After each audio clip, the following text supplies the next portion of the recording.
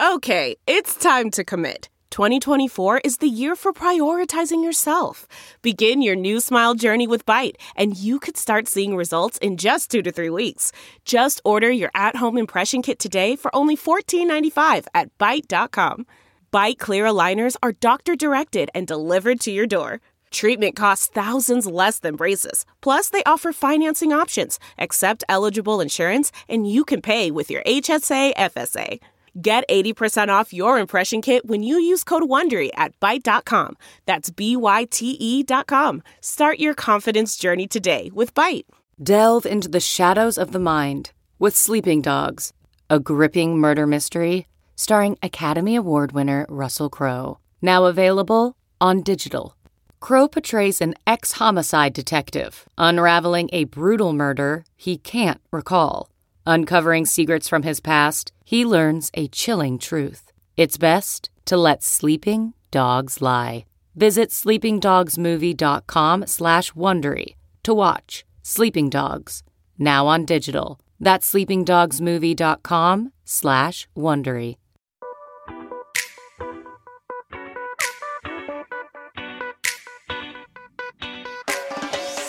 This is the Hash Podcast.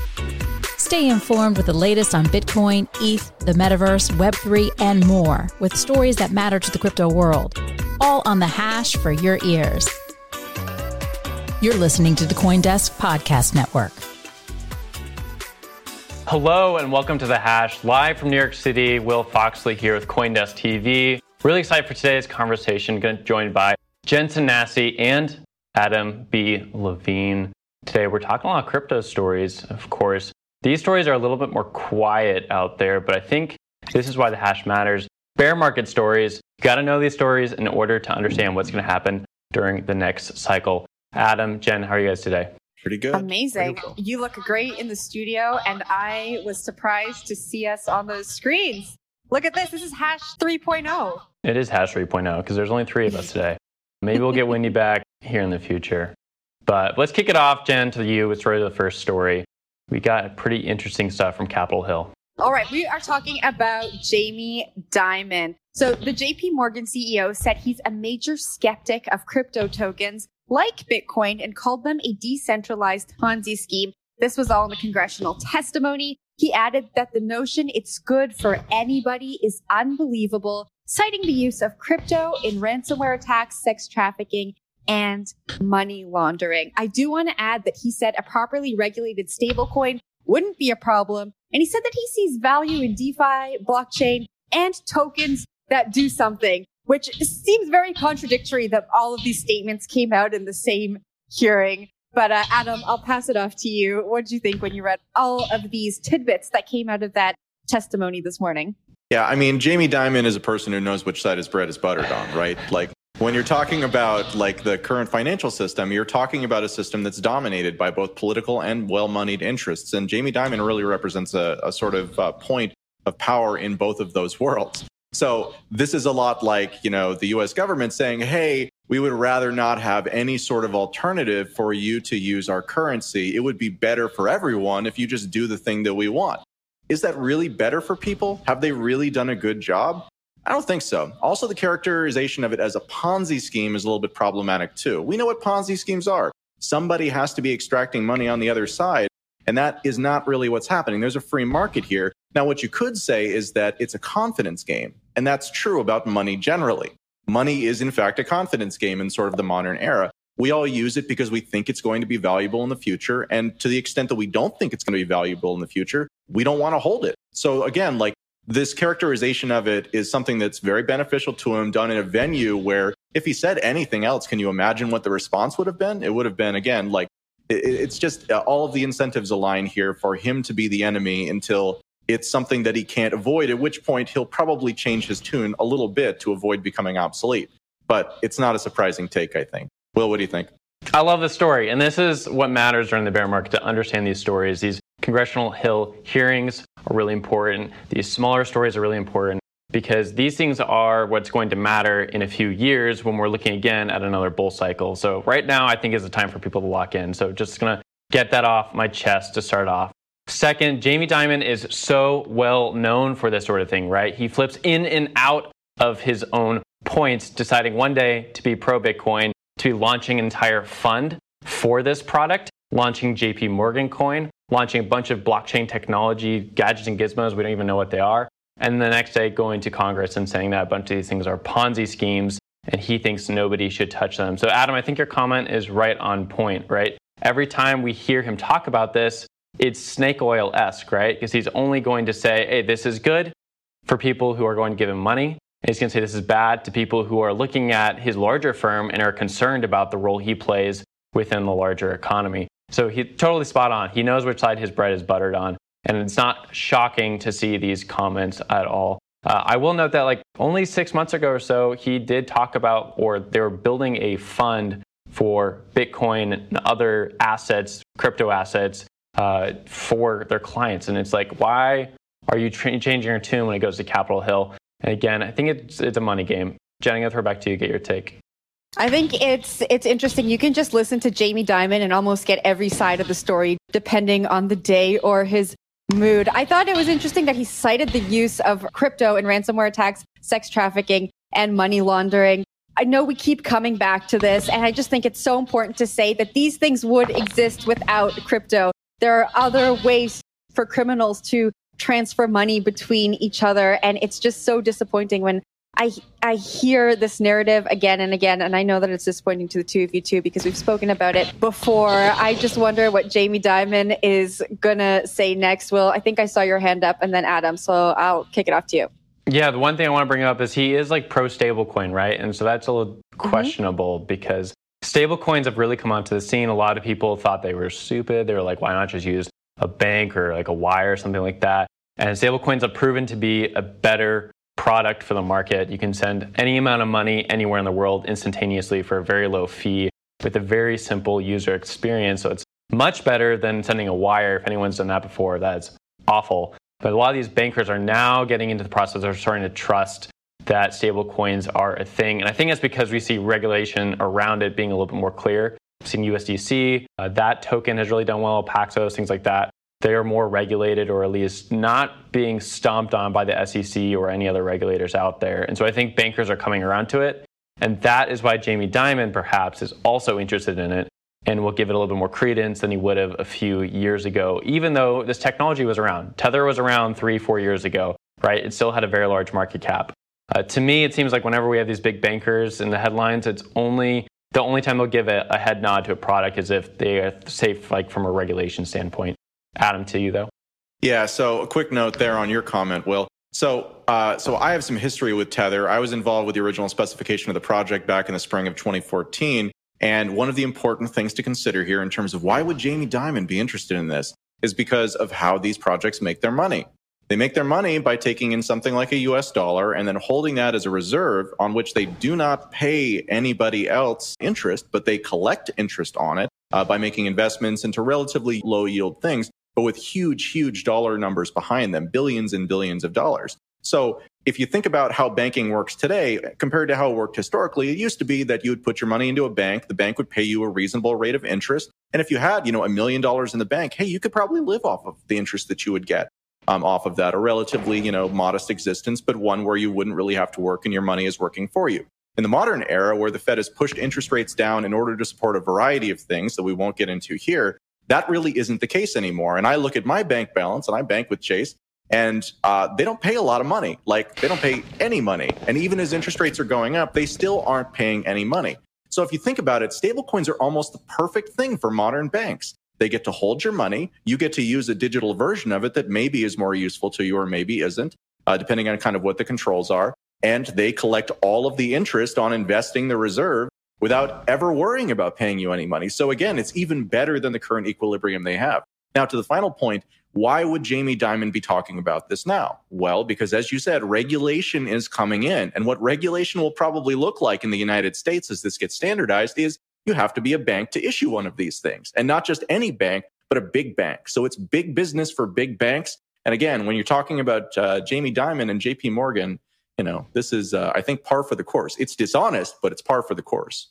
Totally. I have to wonder what those wealth management clients are thinking when they hear Jamie Dimon make statements like this. I would think that it's maybe bad for business, but also I would think that if you're a wealth management client and you're involved in investing in any of these cryptos, you've probably done your own research. So I don't know that it's really affecting any business on their side. Sorry for interrupting you, Will. I hand it back to you for final thoughts. No, I think you kind of nailed it right there. Right? I think a lot of people are wondering how to think about these things still, and most people would probably agree with Jamie Dimon, who are within banking circles. We see that a lot of people sort of flock together. Adam, I'll give it to you, but let's move next to the next topic after that. Yeah, for sure. Sorry, I just can't shut up about this topic. Proximity to power, Jen, is the reason why they want to work with somebody like Jamie Dimon. We don't live in a system, our financial system is not really a capitalist system. It's a cronyist system that is effectively based on how close are you to the power that's issuing new money and how much of that money can you get. If you're someone like Jamie Dimon, the answer is a lot. And as a result of that, if you're, again, big money, who are you going to invest with? You're going to invest with the person who has the closest proximity to power. That explains almost everything about our world today. But let's move on.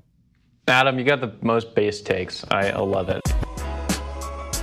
Welcome to CoinDesk's Women Who Web3 podcast, your weekly podcast celebrating women supporting women, investing in women, and bridging the gender gap in wealth through Web3. Each week, we'll be learning from powerful women sharing their insights on topics like creating belonging and inclusivity in the digital spaces, the metaverse, building prosperous Web3 projects, investing in cryptocurrencies and building wealth. And we have how-tos from founders and builders who have been there and done that, healing sessions to give you the power to overcome imposter syndrome and everything you need to level up in your crypto journey. At the end of each podcast, stick around for some Zen with a relaxing meditation to center you after absorbing all the stories and the knowledge. I'm your host, Cams, and I'm on a mission to empower women across the globe to unlock the unlimited potential and earning power inside themselves through Web3. Whether you're just crypto curious or a crypto connoisseur, this podcast is for you. Let's get it.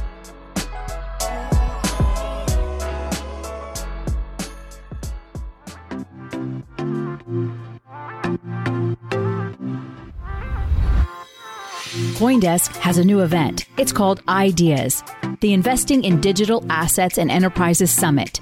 It facilitates capital flow and market growth by connecting the digital economy with traditional finance. Join us for a 360 investment experience where you can source, invest, and secure the next big deal in digital assets, all in one place. Use code HASH20 for 20% off a general pass. Register today at coindesk.com/ideas. Okay, let's turn to Coinbase and talk about a 100 million transaction that has a few people thinking Coinbase might be up to something. This is according to a report from the Wall Street Journal alleging that Coinbase has been opening up its own proprietary trading firm, including a $100 million transaction that was settled earlier this year. The key point in this is Coinbase trading against its own clients by operating its own proprietary internal trading scheme, essentially another way to make revenue knowing what they're doing with their own order book. Coinbase wrote a blog post saying that the report itself from Wall Street Journal was false and seemingly misleading based on a misunderstanding between client firm money and the firm's money itself. Right now, we don't have a lot more information than that, but it is interesting going into a bear market and looking at the spread of different exchanges out there, what these firms are doing, and if they are up to any games. Of course, if Coinbase was involved with something like this, that would be a big no-no, and I could definitely see some legislation or regulation coming down upon them because of this. But at this point, it doesn't really seem like much besides a report from the Wall Street Journal, so we'll have to wait and see more. Adam, I will throw this up to you, get your take on it, maybe a little bit more of an explanation about why this sort of thing matters for exchanges. Yeah, so I am not an expert when it comes to all of this particular stuff, but I do know enough to tell you that proprietary trading is something that is not restricted to cryptocurrency exchanges. And in fact, all of the big banks have proprietary trading desks where they are somewhat notorious in some cases for taking exactly the opposite bet that they're telling their clients to do. You know, they're paying clients who are paying them for advice, and then sometimes they win, sometimes they lose, but they're taking the opposite side of the bet. That feels problematic to me. And I got to tell you, I don't really care if it's an exchange that's doing it or if it's a big firm that's doing it on the banking side. It seems like that's something that at the very least should be disclosed. And again, these things sometimes, even when they are disclosed, are just not properly understood. So again, it comes down to not a Coinbase issue, but sort of a whole market structure issue and a transparency issue, I think, more so than that. But that's kind of my only read on it. Again, I don't really know enough about kind of Coinbase's internal operations to really have much more of a comment than that. Jen? Yeah, what was interesting to me, so I think, Coinbase's shares are down. I think it's almost or more than 70%, right? And so they are looking for ways to generate revenue that is not based on retail trading. We're in a bear market.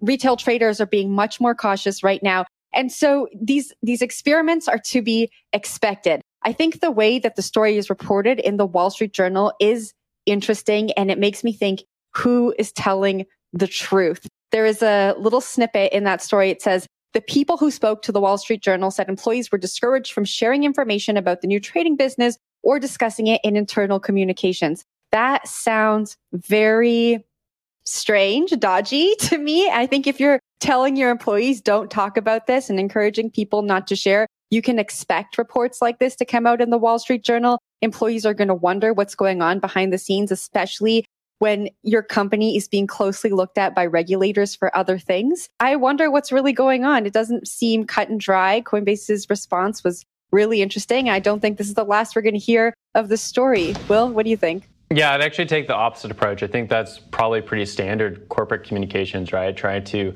keep the walls up and keep employees inside, not talking to outsiders, especially when Coinbase has gotten so much flack over the last few years and it's gotten a lot of press time. I can see that they would not want anyone talking outside the walls. And Coinbase is not a finished product, right? They're launching a lot of different things. I think they're moving towards prime brokerage, or if not prime broker already. They're adding a lot of different financial services to their deck. Right now, most people know them as a crypto exchange where you can go buy whatever tokens on your mind. But in the future, they'll probably be a lot more than that. Like they have Coinbase Vault. They have a lot of Coinbase staking products. They recently launched Coinbase Cloud, which is basically like an API product for developers. And I could see them moving into proprietary trading like this as well. The question, however, is like how are the internal structures set up within Coinbase to protect the clients from being screwed over by other employees at the company? The bottom line is Coinbase wants to make money. Like you mentioned, Jen, like they're down 70% year to date.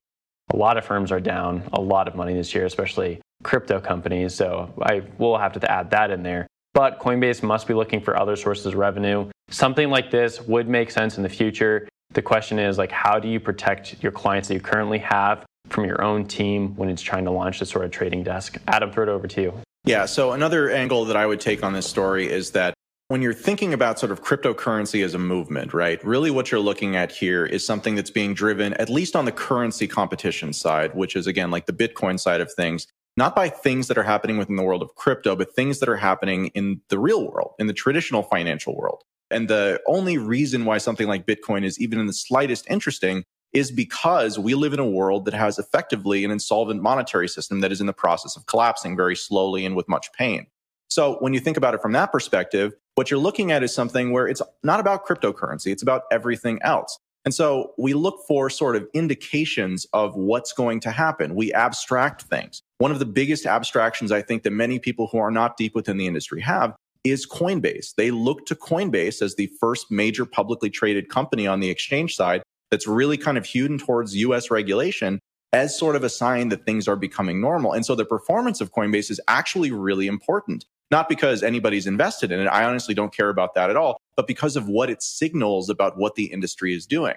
So whenever you see attacks like this that appear like, hey, that's actually normal in the real world, or this is actually something that isn't kind of out of the ordinary or typically worth reporting, but it is reported, and especially when it's reported in this sort of breathless manner, you can also just take that into account that sure, there's the narrative about Coinbase, but more importantly, there's the narrative about cryptocurrency and kind of what Coinbase means to that and represents within that makes it almost a symbolic company in many ways. So with that said, I think we can probably move. No, go ahead. Yeah, I had my little breath. I just want to add to Will what you were saying there. I didn't mean to insinuate that Coinbase is doing something dodgy or strange. What they are doing is completely legal. But Will, I do want to respond. The best way to get people to start talking is to tell them not to talk. So I think this is maybe a lesson in internal communications. If you're saying, don't tell anyone about what we're doing to a company with hundreds of employees, I think that you can expect that employees are going to start speaking amongst each other, and then reports like this are going to come out in the media. And so that is my final take on that. Who's got our next story? Adam. It's me. So I've got our last story of the day, which takes us to Lebanon, where the country's banking association announced they have that the nation's banks will remain closed, quote, indefinitely, end quote, after a string of unusual robberies where the only funds taken actually belonged to the robbers. The Lebanese people have seen their money locked up for more than 2 years with very strict limits on what can be withdrawn from what the World Bank has called, a Ponzi finance system in an August report. In that time, more than 3/4 of the population has been plunged into poverty without access to their money. Also in August, a man drew widespread attention and public support after he held up a federal bank branch and walked out with about $35,000 worth of his own money and was not charged with a crime. On Friday of last week, there were 5 more such robberies in a single day, with desperate people in some cases holding up the bank and then handing their money to family members before being arrested. This is definitely a terrible story, and again, a symptom of the financial system as it exists today, but it's one that's especially interesting, I think, in the context of comments from banking chief Jamie Dimon in our earlier story. And another important reminder on why you might actually want to be your own bank, with the ability to send and spend funds where you want, irrespective of what your banker or government would prefer. Jen, what's your take? Yeah, I hope people are reading the story and learning from it, right? I think we grow up in a system where we are taught to trust the banks, because why wouldn't we? There's this infrastructure set up around us. It's just normal. We're taught we put our money in the bank. That's where we store it. And that's where it's safe. And then we see stories like this, where we see banking systems collapse on themselves and people all of a sudden don't have access to their money. Crypto is a solution here, but for these people in Lebanon who don't have access to their funds, they can't just go out and get crypto. It's a really sad story, right? You need access to money to buy into crypto. And so this is a really sad story. I hope people are looking at it, evaluating the situations they're in, the countries they live in, what they can tolerate, and, looking at getting into crypto. But unfortunately, this is not a solution for the people in Lebanon. When I was reading the story, it made me think of the Bitcoin white paper and what was happening worldwide when the Bitcoin white paper was written.